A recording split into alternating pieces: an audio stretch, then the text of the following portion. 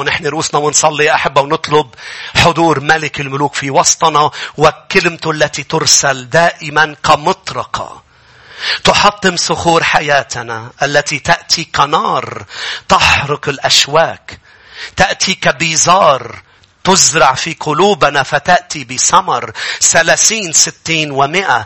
تأتي كمياه هللويا تجرف معها كل أمر لا يرضي الرب، وتعطي انتعاش لشعب الرب. تغسلنا بكلمتك يا رب، تعملنا حمام بكلمتك وتنعشنا بكلامك. لا نخرج كما أتينا. نعم نتشجع، نعم يا رب نتبارك، نشفى، لكن فوق كل هؤلاء نطلب تغيير، نطلب أن نشبهك يا ملك الملوك. أنا وشعبك نخضع لك.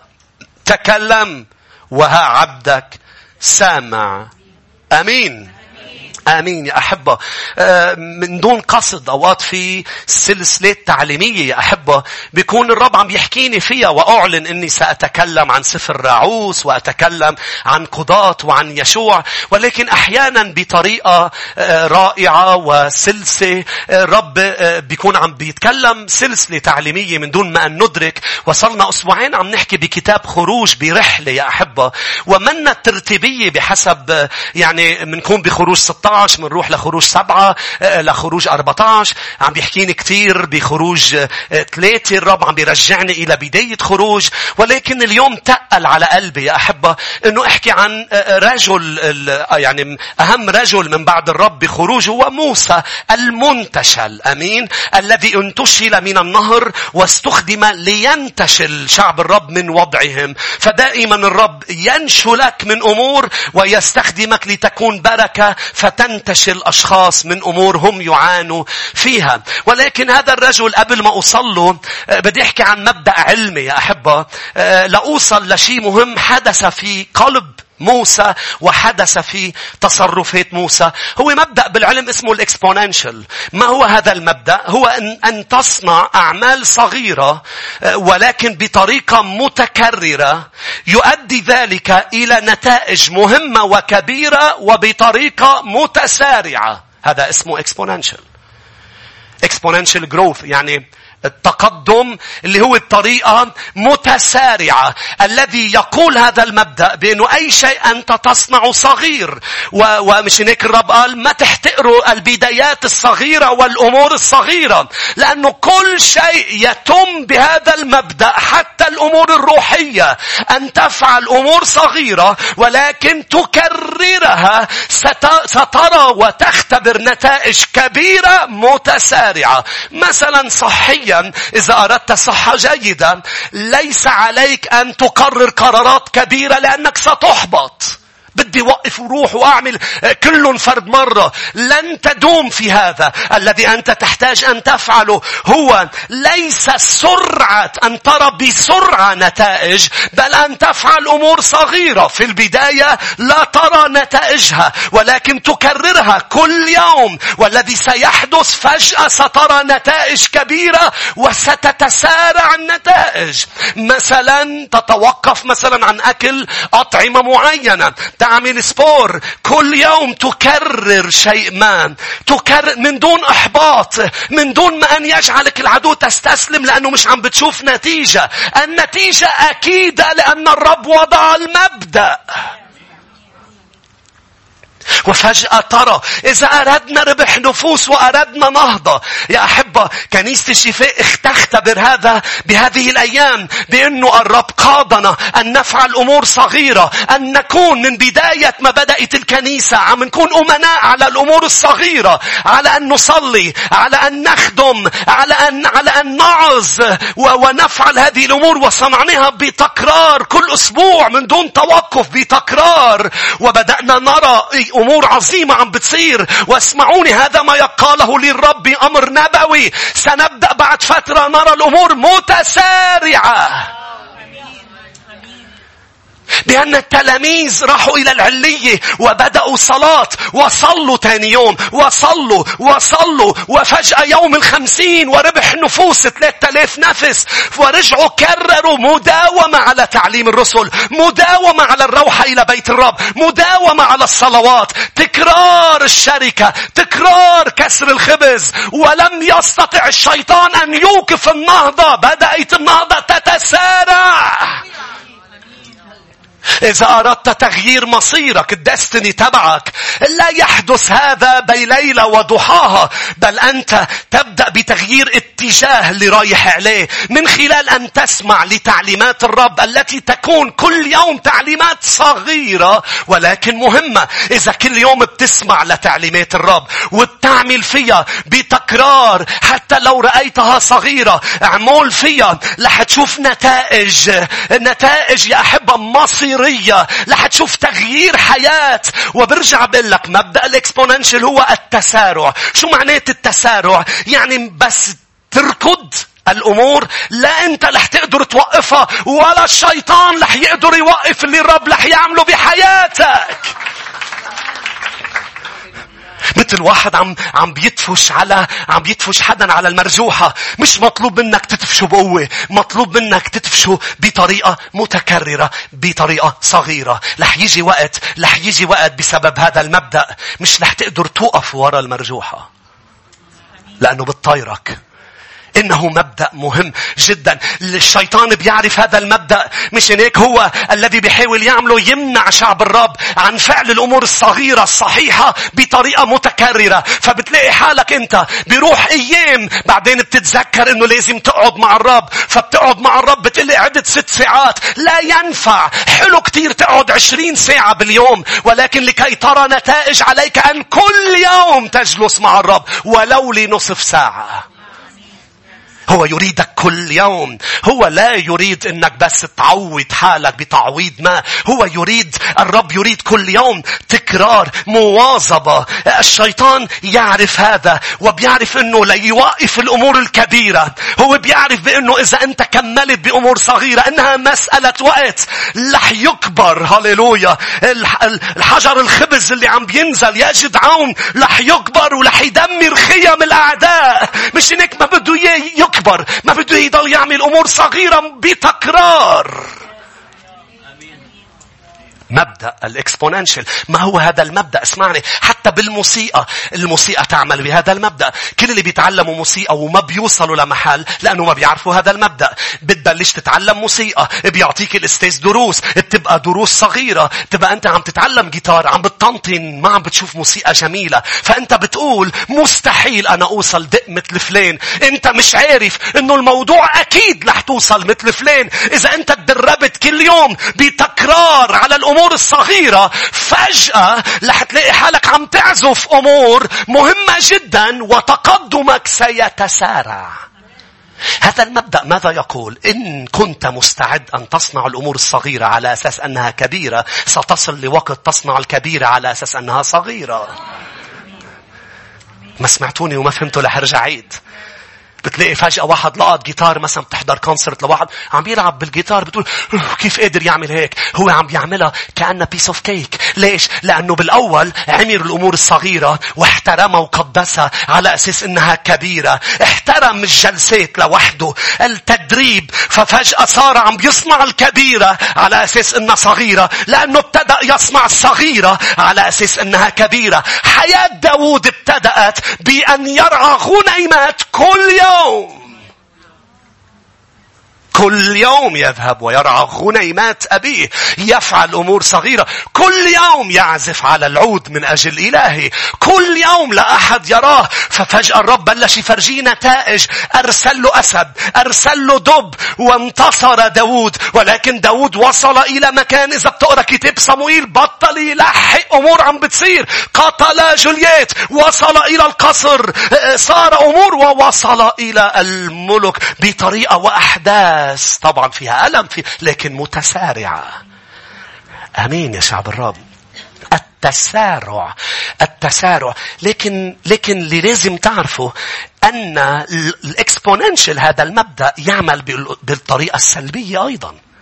يعني ليس فقط إذا بدك تدرس، إذا بدك تتعلم موسيقى، إذا بدك ضلك عندك هالثبات في شيماء كل يوم، ولكن أيضا إذا بتعمل خطيئة صغيرة بطريقة متكررة رح توصل لعواقب مهمة وكبيرة ومتسارعة.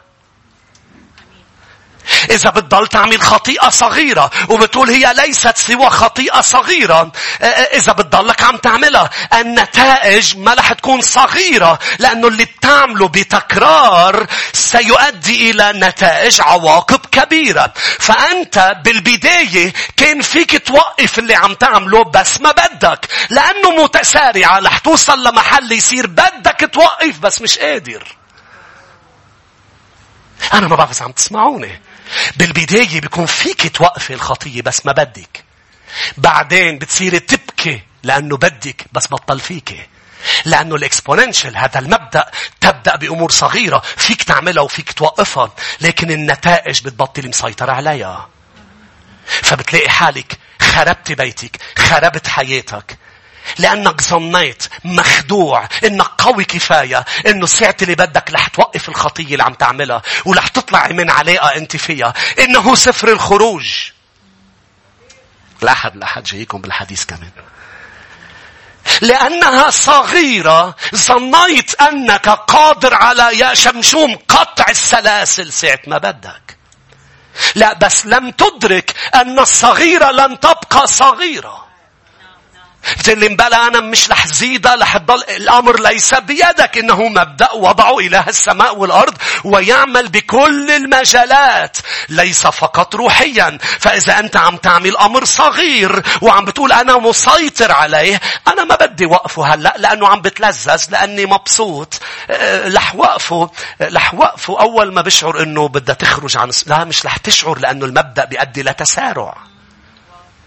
نشيد الأنشاد 2 افتحها معي. الرب لا يقول لك اقتنص الدببة بل الثعالب الصغيرة. نشيد 2.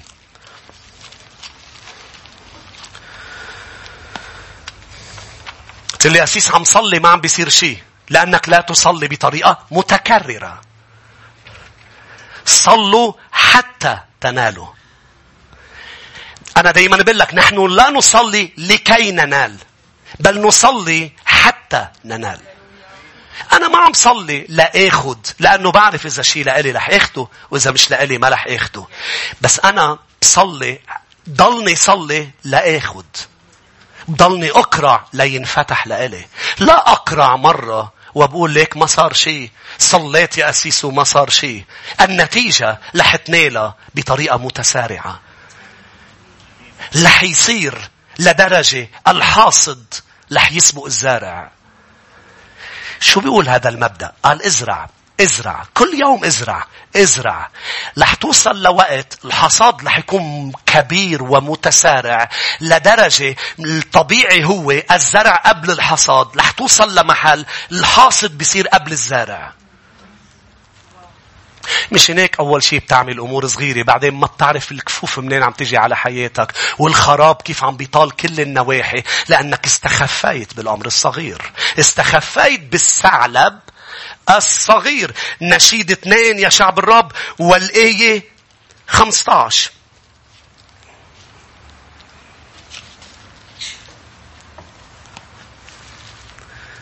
خذوا لنا الثعالب، بترجمة ثانية اقتنصوا، خلصونا من هالثعالب الصغار المفسدة للكروم. ليش واحد بده يترك ثعالب صغار؟ لأنها صغار، أنت لست تعلم ستفسد لك الكروم، لأنها تفسد الكروم، لأن كرومنا قد أقعلت. روح معي لعدد 20 يا أحبة لنقرأ أمر عمله موسى قبل ما نروح برحلتنا بخروج. خلينا نشوف شو صار بعدد 20 مع موسى.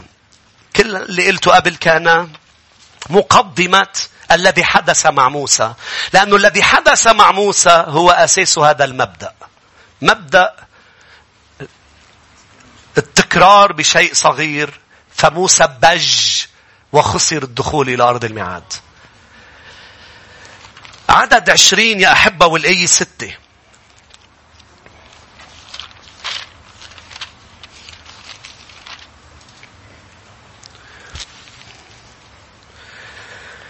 فأتى موسى وهارون من أمام الجماعة إلى باب خيمة الاجتماع، وسقطا على وجهيهما فتراءى لهما مجد الرب، وكلم الرب موسى قائلا: خذ العصا واجمع الجماعة أنت وهارون أخوك، وكلما الصخرة أمام أعينهما أن تعطي ماءها، فتخرج لهم ماء من الصخرة وتسقي الجماعة ومواشيها. فأخذ موسى العصا من أمام الرب كما أمره، وجمع موسى وهارون الجمهور أمام الصخرة، فقال لهم: اسمعوا أيها المردة، أمن هذه الصخرة نخرج لكم ماء. فرفع موسى يده وضرب الصخرة بعصاه مرتين، فخرج ماء غزير فشربت الجماعة ومواشيها. فقال الرب لموسى وهارون: من أجل أنكما لم تؤمنا بي حتى تقدسان أمام أعين بني إسرائيل، لذلك لا تدخلان هذه الجماعة إلى أرض التي أعطيتهم إياها. هذا ماء مريبة حيث خاصم بنو إسرائيل الرب فتقدس فيهم. يا أحب اسمعني، هناك شيء حدث فجأة أمامنا مع هذا الرجل الذي هو وديع بيقول عنه الكتاب، ولكن انهار وغضب وبج وضرب الصخرة بالعصا مرتين، مع أنه الرب قال له تتكلم إلى الصخرة. هذا الأمر سببه بأنه هناك أمور بدنا نكشفها مع بعض بحياة موسى تجاهلها، وهي ليست كانت عم بتصير بتكرار وتكررت في حياته. لكن بين هلالين قبل ما ندرس هذه الآيات، اسمعني، لماذا الرب يريد أن موسى يتكلم إلى الصخرة ولا يضربها، مع أنه المرة الأولى موسى ضرب الصخرة؟ لأنه الصخرة هي رمز للمسيح يسوع. فالمرة الأولى التي تأتي إلى يسوع أنت تضرب الصخرة، علامة الصليب الذي ضرب من أجلنا، فتأتي إلى صليب الرب يسوع وتأخذ مخلص. ولكن المرة الثانية تأتي إليه كرب، لا تضرب بل تسأل منه. لا تحاول أن تلوي إيد الرب وتجبره يعمل أمور، لأنه هو الرب على حياتك. المرة الأولى ضرب من أجلك، ولكن هو ضرب بيقول عبرانيين الموت صار مرة واحدة وهي كافية لغفران خطايانا. ولكن هناك مؤمنين قال للرب يتعاملون مع الصخرة المرة الثانية بيضربوها. مش هناك لن يروا وعودي، لأنه عم بيتعاملوا معي بطريقة غير مقدسة ولا احترام ولا إكرام لشخصي.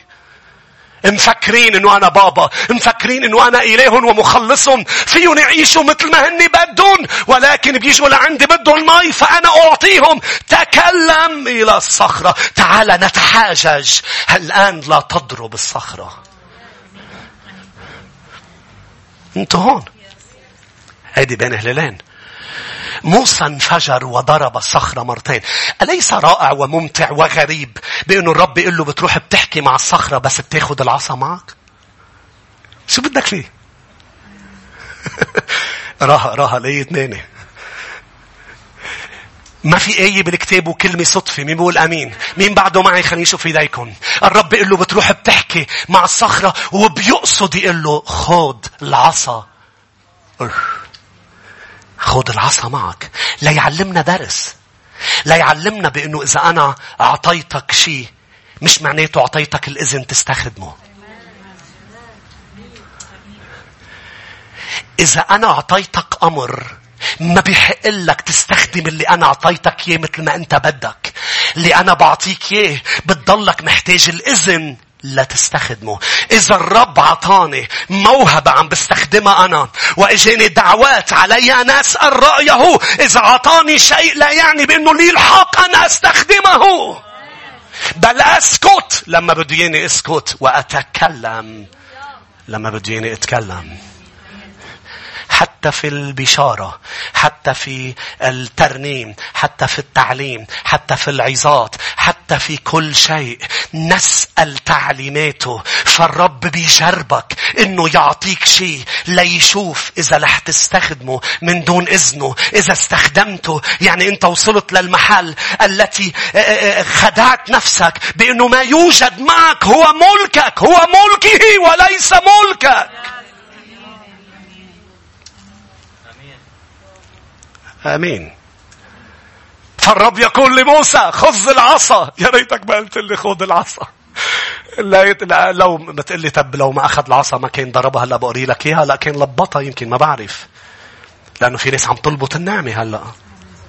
عم تلبط الصخرة التي هي رمز للمسيح. فالرب قال له بدي إياك شوفها معي تاخد العصا. الآية 7 و8. وكلم الرب موسى قائلا. أول شيء قال له إيه؟ خذ العصا.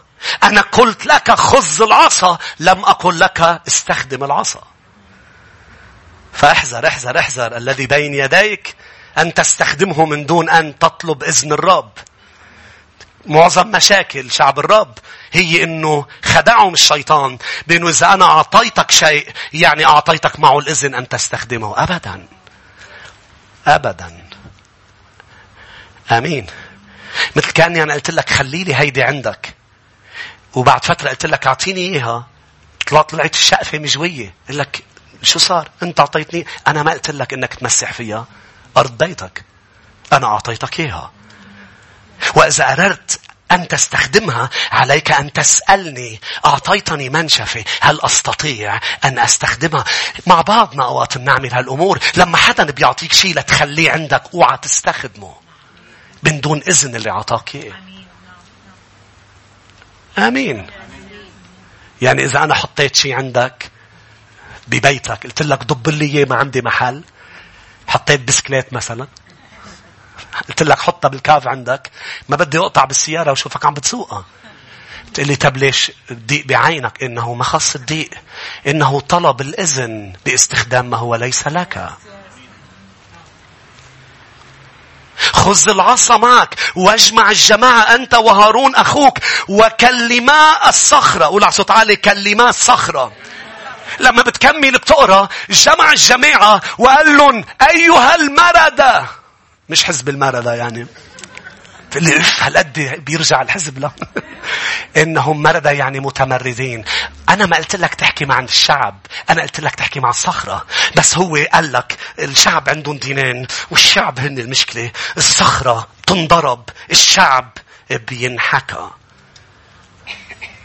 أخطأ موسى فغضب. قال لهم يا متمردين بج على شعب الرب. مش عم بحكي عن إذا هن بيستاهلوا أكتر. قلت لك لو حدا منا محل موسى كان بج فيهم قبل. مش ضرب الصخرة كانت لغم وراح غمرهم كله.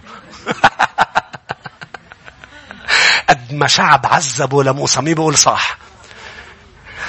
اللي قاري الكتاب بيعرف انه موسى وديع.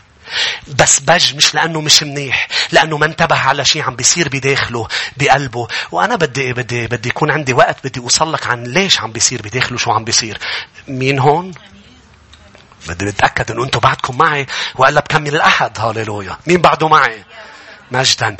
ففي شيء كان عم بيصير بداخله. قالوا أيها المردة الذي حدث بأنه لما موسى بج وانهار وضرب الصخرة أخرجت الصخرة بيقول الكتاب مياه غزيرة.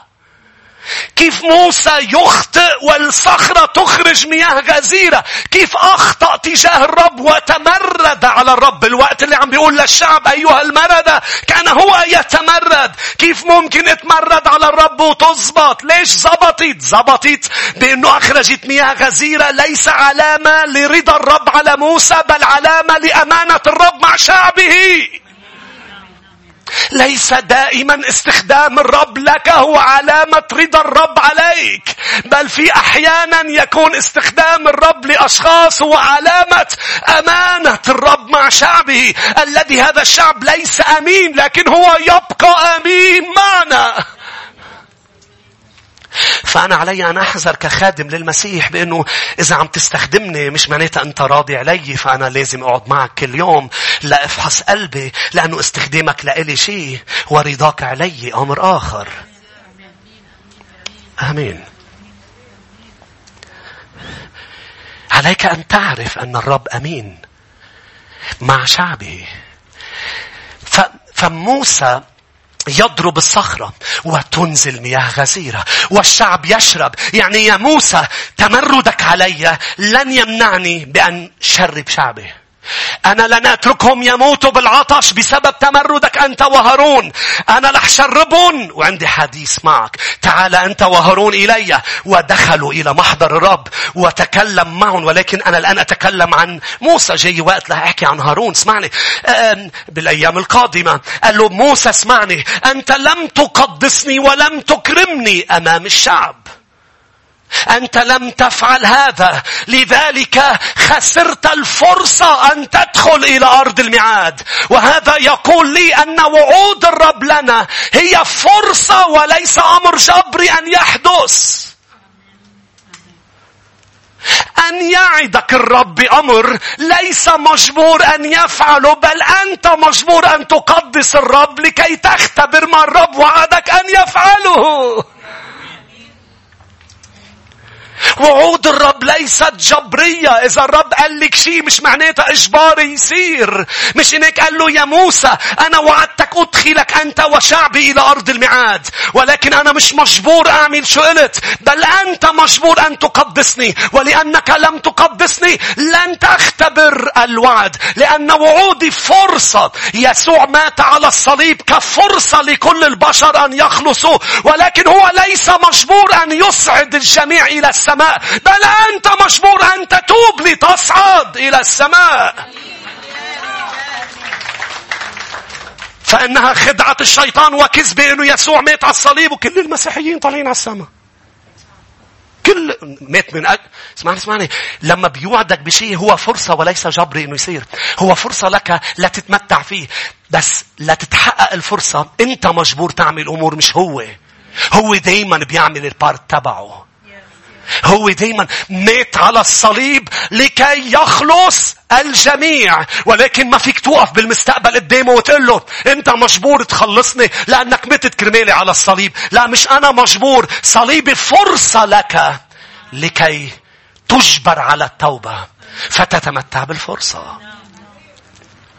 ولا صوت عالي. الصليب فرصة. الصليب فرصة لكل شخص عم بيسمعني. فرصة لتنال حياة أبدية وتخلص من الجحيم. مش إذا يسوع مات أنت طالع، إذا أنت بتتوب بتصير طالع. يسوع وعدني يشفيني. ليه مش عم بيشفيني؟ لأنه مش مجبور يشفيك. هو وعد. اسمعني.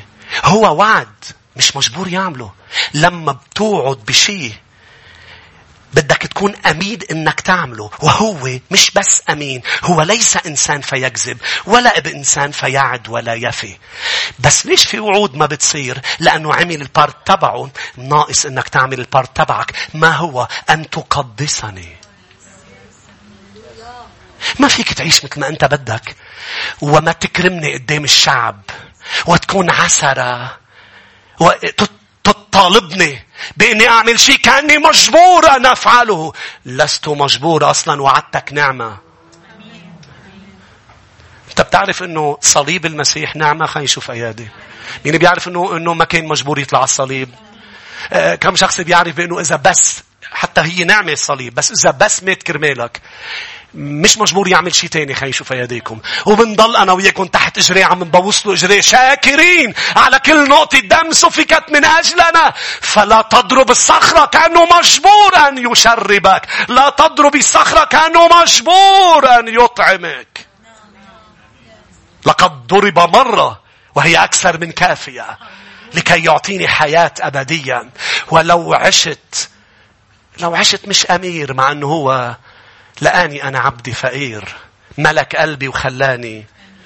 هو مش مجبور يخليني أمير. هو مش مجبور. مش هناك أنا قلت لكم بدي أخذكم إلى الأرض تفيض لبن وعسل. بس الدليل إني مش مجبور إنه معظمكم متوا بالصحراء. موسى أنت مش رح تموت بالصحراء، لأني بعرف ليش أنت عم تعمل هيك. أنت مش متمرد. أنت ما عندك هذه الطبيعة، بل أنت ما انتبهت على الإكسبوننشل، على الشيء اللي صار بداخلك. هيدا الشيء اللي بيصير معك بالداخل، اللي بيصير يصير ويتكرر وانت بتطنش عليه. رح يبج. والبجة صارت بكتاب عدد، مع انه رح ندرس هلا. انا بعد ما بلشت.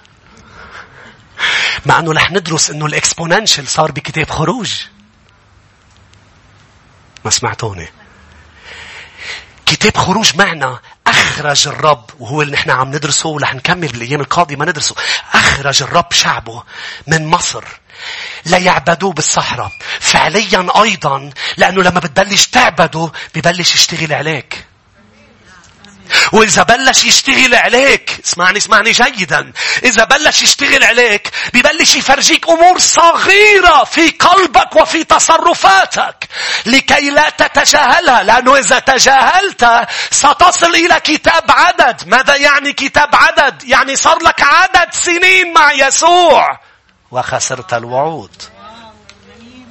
نعم خرجت، ولكن مش حرام يصير لك 2 و3 و10 و20 وأشخاص 25 و30 ويخسروا أرض الميعاد، لأنه بخروج ما تعاملوا مع أمور فرجاهم إياها الرب، بل تجاهلوها. أليس بشع وصعب إنه يفرجيك شيء هو لإلك بس ما تحصل عليه؟ دايما أنا كنت أقول، ولكن الرب فرجاني جهة تانية. دايما كنت أقول نشكر الرب إنه فرجاه الأرض. اليوم بيجي بقول لك إنه آمين، أنا بشكر الرب إنه عطاه هالفرصة يشوفها. بس صعب كتير إنك تشوف شيء ويقول لك الرب هيدا لإلك بس مش رح أعطيك إياه لأنك لم تقدسني. خروج، تعالوا نبلش ندرس بخروج عن أمور سببت الذي حدث مع موسى. خروج الإصحاح 2 يا أحبة. شوفوا لوين بدنا نرجع، لخروج 2. ولا قتل المصري. إنه قليل تقتل مصري وما توقف تقول في شيء غلط. قتلت المصري وعم تكمل حياتك عادي. يا موسى وقف وسأل شو بدي؟ وبدل أن تتوقف وتقول له للرب أمام الجثة التي هي الدليل مشكلتك، بدل أن تسأله تقوم وتدفن الدليل. ما بعرف إذا أنتم معي. يريك الرب شيء فأنت تقول أنا بقوم بيرجع بفرجيك الدليل. بتروح التنان بقوم بيصير شيء بيقول لك الرب هذا الدليل إنه في شيء بقلبك قابل للانفجار. قتلت المصري. طمرت الدليل لكي لا ترى ما في داخلك. لا تطمر الدليل لأنه زعجك الدليل، لأنه عم بدق بشي بداخلك. بل قل له للرب هذا الدليل إنه في شيء غلط، تعامل معه. كسرت شيء بمكان ما، عصبت بالبيت وبلشت تشبي، إنه الدليل مش دغري تنطفه.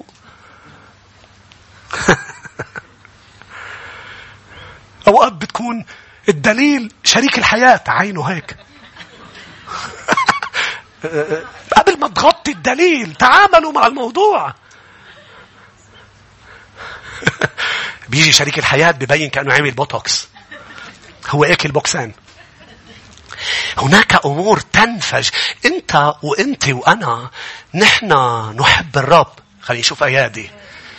لكن فينا أمور من لحظة خروجنا من مصر وهو بالعظات وبطرق كثيرة أهمها الاجتماعات عم بيدلك عليها. فما تطمر اللي عم بيدلك عليه باتهام المتكلم إنه قصدك بشيء أم حدا خبره شيء. ما تطمر الدليل. آمين.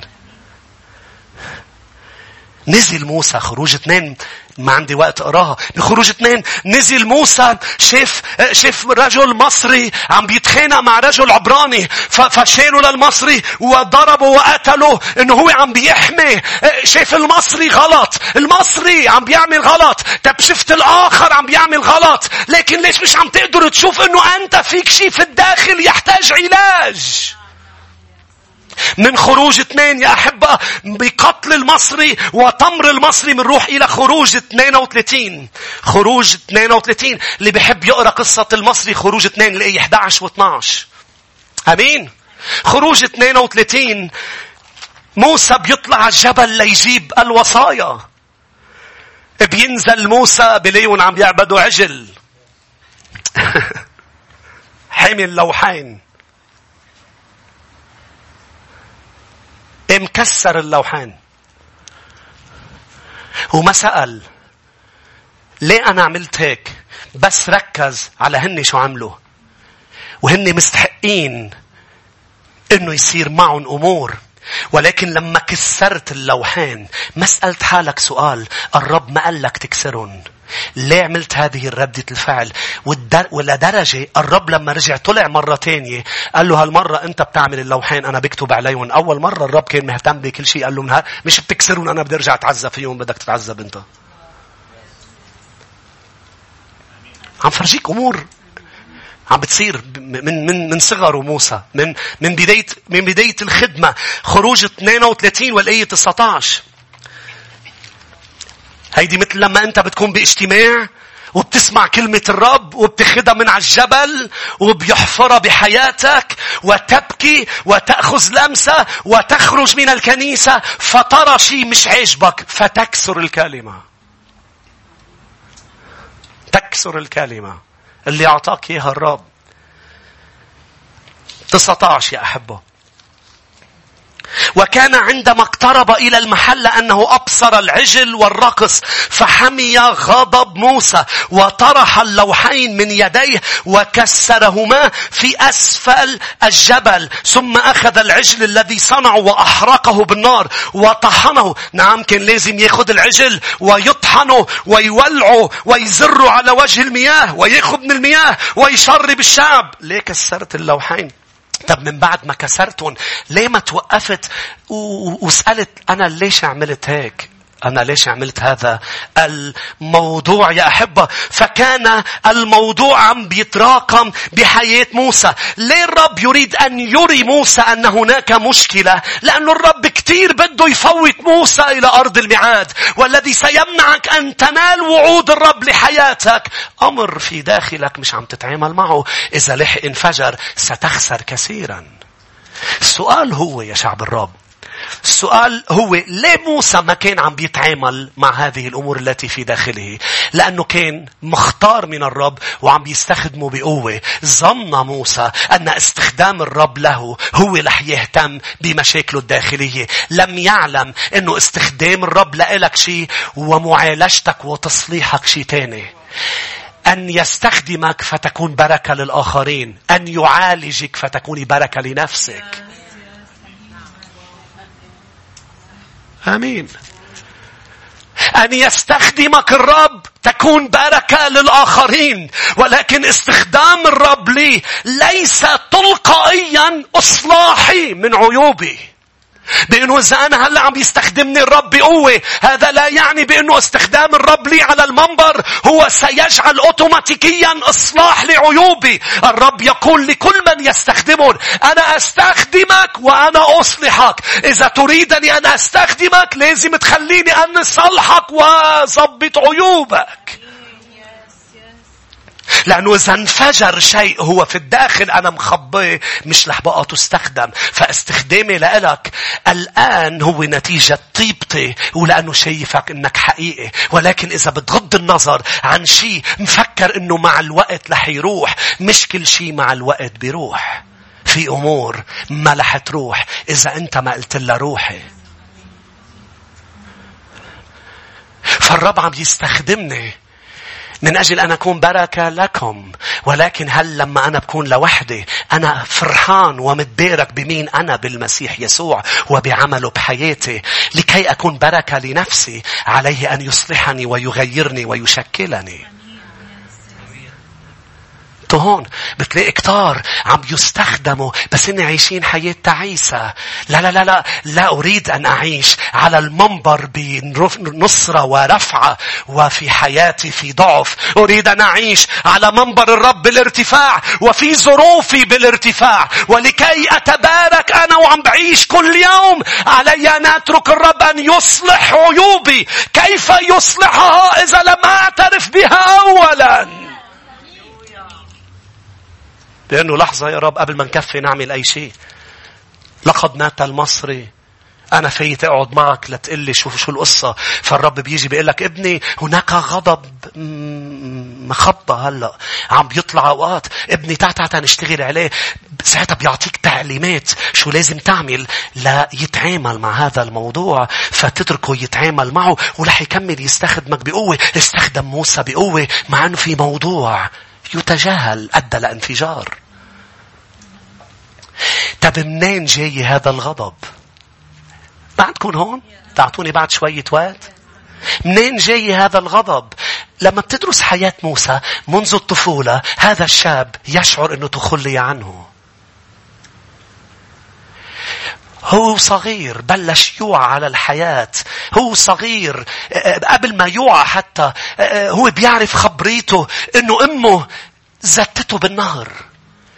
أمه تخلت عنه. نعم تخلت عنه لتنقذه، لأن هناك قرار بقتل الصبيان فصاروا يموتوا صبيان. ولكن هي رأت موسى بأنه الرب أعطاها النظرة لهذا الشاب بأنه في شيء لحياته، رأته جميل فعملت له مثل سلة وحطته بقلب النهر وشفته بنت فرعون وأخذته بنت فرعون، فصار يعيش في بين المصريين وهو ليس مصري، وهو عبراني وليس مع العبرانيين.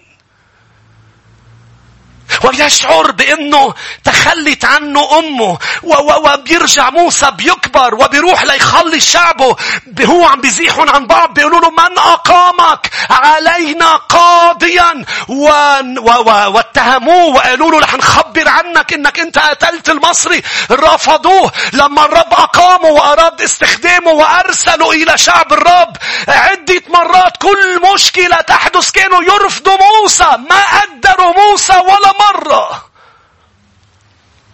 مش هيك سبق الانفجار يا مردا. سبق الانفجار اعلان شعور بالمرارة بأنه أنا ما قدروني وما حبوني، ولا مرة حسسوا أنه قائد مقدر. قديش صعب هذا الموضوع، لأنه إذا أنا عم بخدمكم هلأ، عم بخدمكم وأنا شاعر أني مقدر، تخيل بأنه الرب يوضعك بمكان أم يوضعني بمكان مع أشخاص لا تقدر ما أنا أفعل من أجله ولا مرة. كم هو صعب الشعور بالرفض، إنك تشعري ببيتك إنك مش مقدرة، إنك تشعر بشغلك على الرغم من كل ما تفعله إنك أنت مش مقدر. أمام كل مشكلة كانوا يقولوا له بدنا قائد آخر، لا نريدك. كل مشكلة كانوا يقولوا له لمدة 40 سنة لا نريدك. تخيل. ولما الرب أراد يدمرهم راح لعند الرب قال له أرجوك اعفي عن شعبك. هذه المشاعر بحياة موسى هي كانت سبب بأنه شعر بمرارة. طب كيف نتعامل مع هذه المرارة؟ نتعامل مع أنه نتذكر يا موسى أنه أمك تخلت عنك ليس لأنها أرادت بل انجبرت لكي تخلص حياتك، وأنت اسمك منتشل بسبب اللي عملته أمك. بتقلي أسيس أنا اللي تخلوا عني قاصدين يتخلوا عني. مش مهم قاصدين مش قاصدين، أنت منتشل بسبب اللي صار. أنت الآن هنا بسبب كل ما صار منذ الطفولة إلى الآن. لذلك لماذا المرارة؟ لما كنت رجل الله تقود شعب الرب لولا اللي صار بطفولتك. ولما كنت ضيانت هالقد مع الشعب يا موسى لو لم تكن أحلم إنسان. أنت طيب، أنا أحبك، ولكن أنا لم أعد أثق فيك. محبتي هي ذاتها، ولكنك لم تؤمن بي أمام الشعب لتقدسني. الذي لا يكرمني بيصير عندي مشكلة ثقة معه، مش مشكلة محبة. أنا أحبك جدا جدا، ولكن لم أعد أثق بقيادتك لأنك انهرت وبجيت. فيا موسى لولا أمك فعلت ما فعلت لما كنت حي. حتى لو كان في حدا شرير بحياتك وحدا عم بيأذيك حتى اليوم، اسمعوني جيدا، عليك أن ترى أنك في بيت الرب وتقف أمام الصخرة التي تشربك ماء والتي تطعمك. أنا وأنت أمام يسوع بسبب أننا انتشلنا من أمر نحن لدينا مرارة بسببه. حتى ولو أمك أخذت قرار، عندي كتير ولاد بدي زت واحد. لما كنت انتشلت واسمك موسى، أنت اسمك الذي أنا حددته.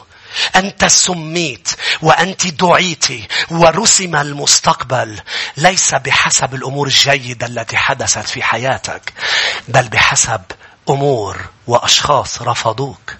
لو لم ترفض لن تكن هنا، لأن كلكم هنا بسبب هروبكم من شيء، ولكن نحن الآن ما زلنا هنا لأننا نركض وراء يسوع. ذاكرين؟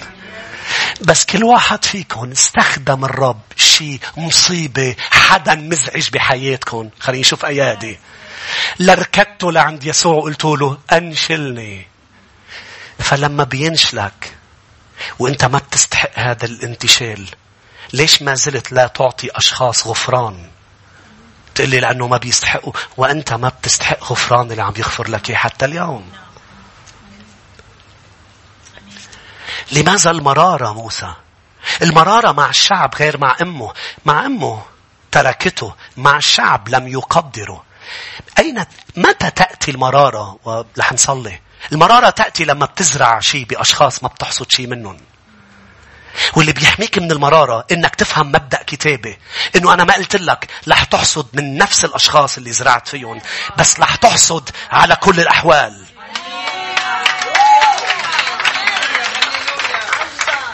في فترة من الفترات رحت لعند الرب عم ببكي وقلبي عم بيدخل له الشيطان مرارة، لأني مزعوج من مجموعة أشخاص لا تقدرني ولا تقدر كلمة الرب. ورحت لعند الرب عم بقول له لقد زرعت في حياتهم واهتميت بهم وهم الآن مع يسوع بسبب خدمة الكنيسة.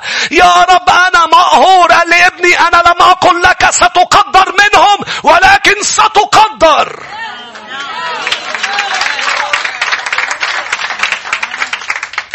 ليش بيصير عنا مرارة؟ لأنه نحن بنطلع بأرض زرعنا فيها. انت زرعتي بحدا شي منيح وما عم تلاقي منه إلا العوسج، إلا الشوك، فبتعصبي وبتقولي أنا يا مرده بدي شي عصا.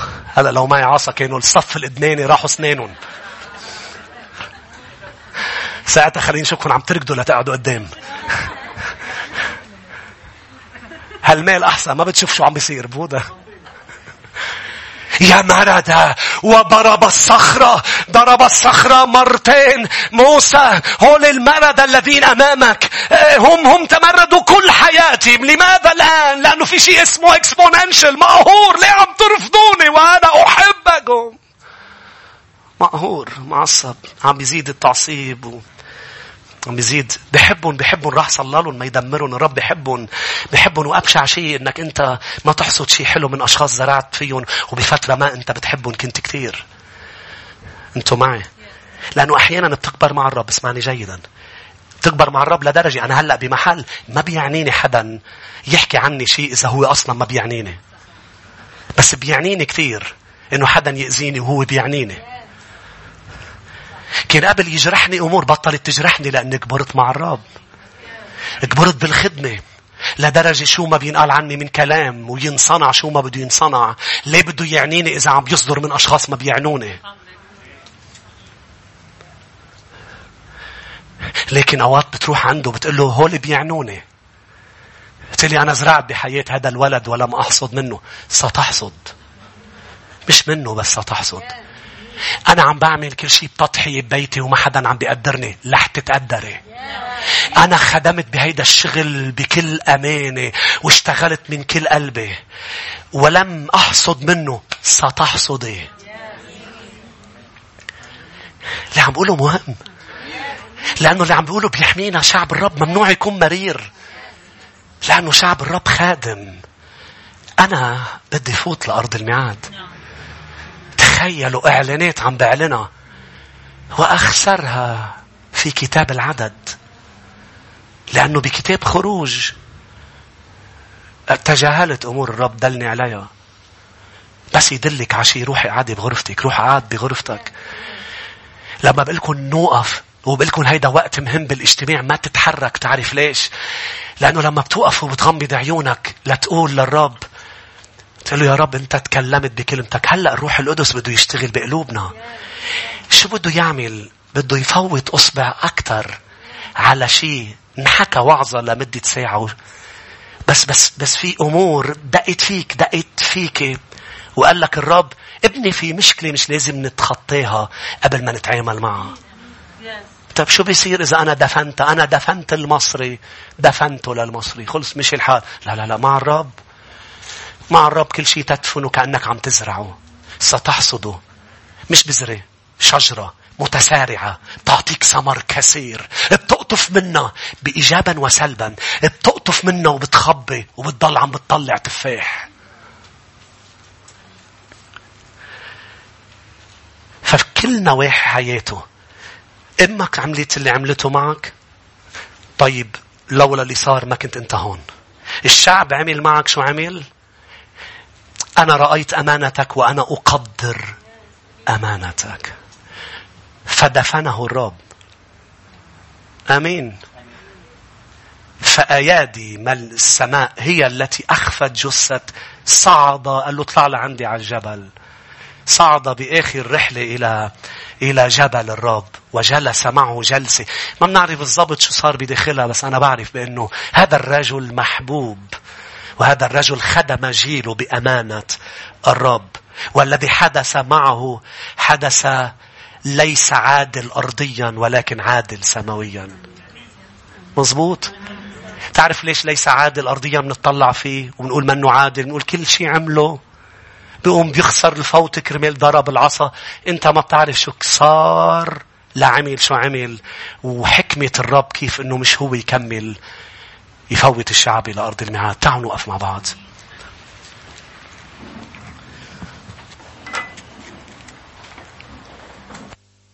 هللويا. ارفع يديك يا شعب الرب وصلي معي. قل له يا رب أنا شاكر. أنا شاكر لأنه الأمور البشعة في حياتي أنت انتشلتني منها. أنا منتشل بسببها. قديش طفولته صعبة وشبابه كان شبابه يعيش مع المصريين وهو ليس مصري. صعب جدا أن لا تنتمي. وهو عبراني بالانتماء ولكن لا يعيش مع العبرانيين. هوية مشوشة. والسبب الذي حدث يمكن موسى فكر طب كان فيك تعملي شيء تاني. ليش رميتيني في النهر وأخذتني بنت فرعون؟ أنا أحبك ابني. لا المحبة لا ترمي في النهر. ما كان عندك خيار آخر أمك يا موسى. لقد فعلت لأنها أم صالحة. لم يكن لديها خيار آخر. يمكن أنت شعرت بأنك بالطفولة تخلي عنك، إن كان قصدا وبطريقة ليست جيدة أم كموسى لإنقاذك من شيء. على كل الأحوال أنت انتشلت وأصبحت مع يسوع. أنت الآن في بيت الرب. الآن نحن نقف أمام الصخرة ليس لنضربها، فقد ضربت مرة. أول مرة شربنا مياه الخلاص ضربت الصخرة، ولكن لكي نشرب الآن نقف أمام الصخرة خاضعين، نقدس الرب ونكرم شخصه. هو يحبنا ولكن ثقته فينا تزيد مع تقديسنا لشخصه وطاعتنا لكلامه.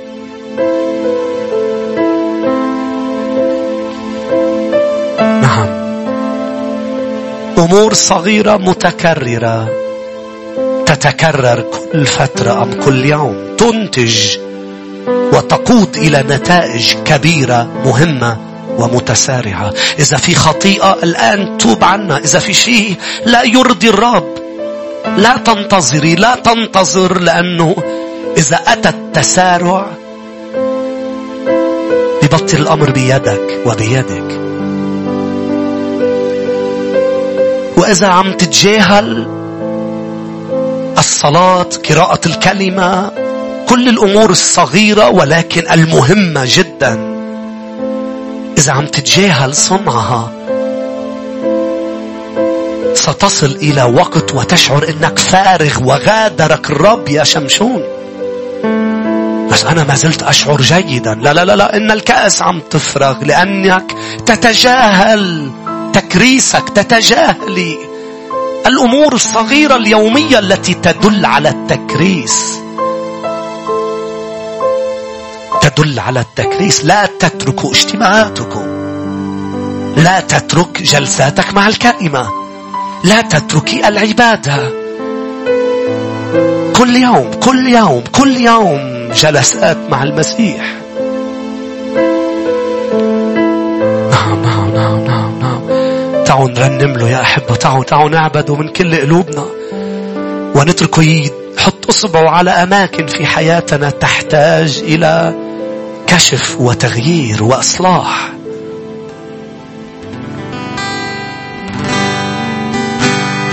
نصعد بخورنا ليلا ونهارا. نعم كل يوم نصعد بخورنا ليلا ونهارا. نصعد بخورنا ليلا ونهارا. نصعد بخورنا. أنت وحدك مستحق،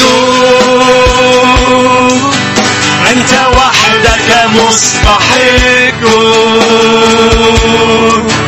فمنك كل الأشياء وبك كل الأشياء ولمجدك. أنت وحدك مستحق، أنت وحدك مستحق، أنت وحدك مستحق، فمنك كل الأشياء وبك كل الأشياء ولمجدك. نرفع تسبيحنا ليلا ونهارا. نصر تسبيحنا ليلا ونهارا. نرفع تسبيحنا ليلا ونهارا. نرفع تسبيحنا. أنت وحدك مستحق، أنت وحدك مستحق. قولوا للرب فبك كل الأشياء. هللويا. كل الأشياء ولمجدك. أنت وحدك مستحق، هو صخرة حياتنا. وحدك مستحق، فمنك كل الأشياء وبك كل الأشياء ولمجدك. نعم يا أحبة، فمنه كل الأشياء. تعالوا نحسم هذا الموضوع قبل ما نكمل نصلي. قل له يا رب إذا أعطيتني العصا، إذا وضعت بيدي عصا، فهذا لا يعطيني الإذن. أعطائي الشيء هو غير أعطائي الإذن لاستخدامه. أعطيتني كثير من الأشياء. اشكره له يا رب. نعمك في حياتي تفيض، ولكن دعني واحفظني من أن أنسى أن منك كل الأشياء وبك تعمل كل الأشياء، ولك المجد من استخدام كل الأشياء. استخدام المواهب، استخدام المال، استخدام الأشياء هو بتوقيت الرب وبإذنه. فقل له معي الذي بين يدي هو من يديك أخذته، من يديك أنت مصدر كل بركة، أنت مصدر كل هدية، أنت الهادي، أنت الهادي، أنت معطي المواهب. والذي طلب مني الرب يا أحبة الآن وقت مهم. العظة فيها إعلانات كثيرة، ولكن أهمها أمر صغير يحدث في خفاء حياتك، لا أحد يعرفه، مش لأنه أنت عم بتخبيه، لأنه يسوعك مغطيه. أمر في قلبك في الداخل ما حدا بيعرف، ولكن عم بيدلك الرب اليوم بالكلمة. قال لك في أمور بدنا نعالجها ابني، أنا سأستخدمك فتكون بركة، ولكن أريد أن أصلحك. فاترك الرب الآن يصلحك ويصلحك. وإذا تريدني أن أصلي لك، بديك تترك مكانك وتقرب لقدام. قرب لقدام بهذا الإيمان بأنه يا رب أنا لا أتجاهل أمور في حياتي. كل اجتماع أنت تدلني على أمور. هو لما بيوعد يعطي فرصة. كلمة فرصة يعني ممكن أن لا تغتنمها. كلمة فرصة تعني أن هو يقول ويفي، ولكن إن لم أفعل دوري. قال له موسى أنا مش مجبور دخلك إلى أرض الميعاد مع أنه وعدتك، بل أنت مجبور أن تكرمني وتقدسني لكي أدخلك. من يخلص اليوم؟ الذين يقدسون ويكرمون ذبيحة المسيح، فيضربونها مرة. لأنه لما جينا لعند يسوع ضربنا يسوع بخطايانا، حمل خطايانا على الصليب. هو صعد على الصليب من أجلي ومن أجلك، فضربناه مرة وأنزل لنا ماء الحياة الأبدية. ولكن نحن هنا لا نضرب كأنه مجبور ينزل مي، لا نضرب كأنه مجبور يعطيني علاقة ويسد احتياج. هو ليس مجبور، بل هو طيب ويريد جدا. لذلك يرينا أمور في داخلنا لكي يعلن لنا بأنه الذي تراه صغير ابني، أنا أرى المستقبل، أنا أرى النتائج الكبيرة والمتسارعة. غضب وتسرع وضرب مرتين. الرب رأى هذه الصورة من قبل، مش هناك بيجي بيحط أصبعه بيدلك عشيء، بيقول لك ألا ترى؟ ما شفتي حالك كيف حكيتي؟ ما شفت شو عملت؟ ما شفت حالك كيف تصرفت بهذا؟ بس ما هن عملوا. لا اسمعني، عبدوا عجل. نعم، هم مستحقين يقول لهم يا مردا. صح، لأنه رأى أنهم يفعلون أمرا شنيعا. ولكن الرب يريدك أن ترى أيضا ردة فعلك التي تدل على مرارة. ياما دخلت إلى محضره أنا شاكر على نعمته، ياما دخلت معصب، قال لي ابني أنت مرير جوا أنت مر. مش هيك حتى عم تحكيني بأسلوب ليس جيد، ولكن أنا أعرف قلبك. لكن إن لم نتعامل أنا وأنت مع مرارة قلبك، نعم سأكمل استخدامك، ولكن سيأتي وقت أنا أراه. فقلت له للرب تعامل، فقال لي كل ما يحدث وحدث هو لخيرك. والآن أراها بأن الأمور اللي ألمتني وجرحت كانت لخيري. تخيل أني الآن شاكر أنه حدثت، لأنه ما يحدث في قلبي ومن خلالي لما كان سيحدث. لو ما انتشلت من ظروف، انتشلت من أشخاص، انتشلت من أشياء، صدقيني ستشكريه، لأنه نشلك من علاقة. نشلك من أمر ما كنت متمسك فيه وعم تقول له أريد أن أحصد منه، فقال لك الرب أنت تحصد مرارة منه، لأنك تظن بأن حصادك رح يذهب وتعبك رح يروح سدى، فتمتلئ غضب ومرارة. كل شيء عملته من أجل وهم يرفضوني. موسى يشعر أمام كل مشكلة. شو خصه موسى؟ شو خصه موسى لا ترفضوه؟ ألا يشبه موسى صموئيل الطفل الذي أمه تركته في الهيكل؟ ألم يكن لخيره أنه ترك وتخلي عنه وهو صغير؟ حتى لو لتكريسه، هو طفل لا يفهم هذه الكلمات، تكريس وأفود وخدمة عالي. هو طفل يريد أن يلعب مع الأطفال. مش هيك عند أول رفض من الشعب امتلأ مرارة. قال له الرب ليش زعلان؟ هم لم يرفضوك أنت شخصيا، بل رفضوني أنا كملك.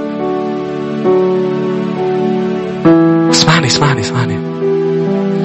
الشعور بالمرارة والشعور بالرفض يجعلك تتعلق بالأشخاص الخطأ، تتمسكين لأنك رفضت في حياتك بعلاقة عاطفية خطأ. لازم تنشفي قبل ما تدخلي بأي شيء. فتعلق بشاول وكان صعب يفك الرب هذا الرباط. تركه يبكي ويبكي، لكن أتى قال له صموئيل أحبك، لكن ليش متعلق هالقد بشاول وأنا رفضته؟ لأنه أنا خسرت أشخاص كتير بحياتي، فصار لما بيجي شخص بتعلق فيه جدا. وهالآن عم بتقلي من بعد ما مسحته ووقفت حده وتقلي رفضته. نعم إني أقيم شاب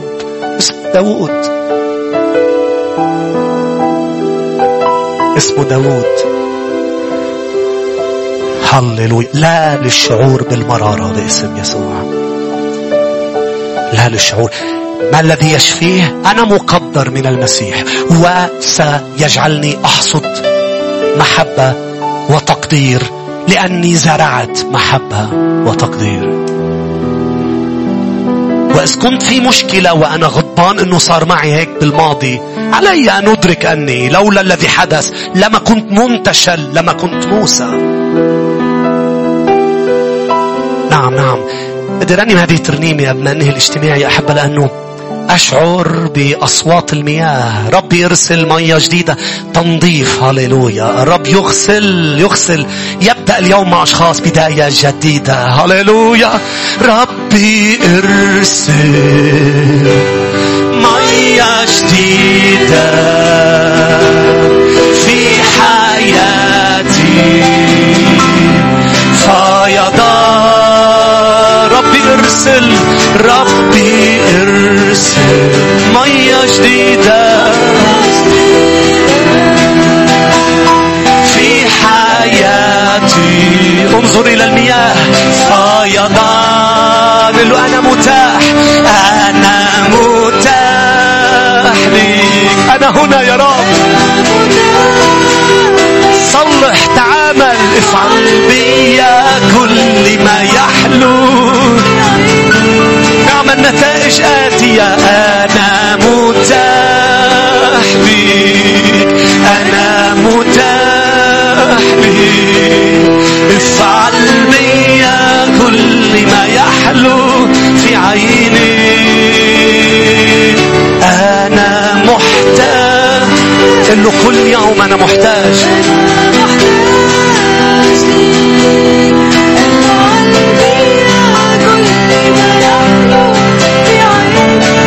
هللويا. صار لهم فترة قليلة مع الرب، أنتم في خروج. واللي صار لهم فترة أطول مع الرب لربما وصلت إلى كتاب العدد. عدد يعني بيقول لك قد صار لك؟ بتقول لي صار لي هالقد عدد سنين مع يسوع. فأنا أقول للاثنين، للجداد مع الرب، أنا أصلي لكم لكي من بعد كتاب خروج ويأتي عدد تعدوا سنين أمانة مع الرب، تعاملات يومية سنين طويلة مضت، والرب عم يعتني ليس فقط يسد احتياج بل يصلح عيوب. واللي هن بسفر العدد أقول لكم صار لكم سنين مع الرب، أرجوكي مش هلأ وقت الانهيار. ونحن على أبواب نهضة متسارعة، على أبواب نهضة سيحدث شيء متسارع. مش هلأ وقت الانفجار، مش هلأ وقت تكرار خطايا معينة. إنه الوقت لكي ننفض الغبار عن أكتافنا، والوقت لكي زيت المسحة يكسر النير عن رقابنا، والوقت لكي نكون جاهزين. فعندما يبدأ التسارع، هللويا، نحصد ما زرعنا يوميا. كنيسة الشفاء، الحاصد سيسبق. رح نحصد نفوس وأموال وأشياء لم حتى نلحق نزرعها، رح نبلش نحصدها قبل ما نزرعها حتى. مين بده هيك؟ خلينا نشوف مين بده ما يلحق حصاد. هاليلويا. ليباركك الرب ويحرسك، ليضيء بوجه عليك ويرحمك، ليرفع الرب وجهه علينا جميعا ويمنحنا سلاما.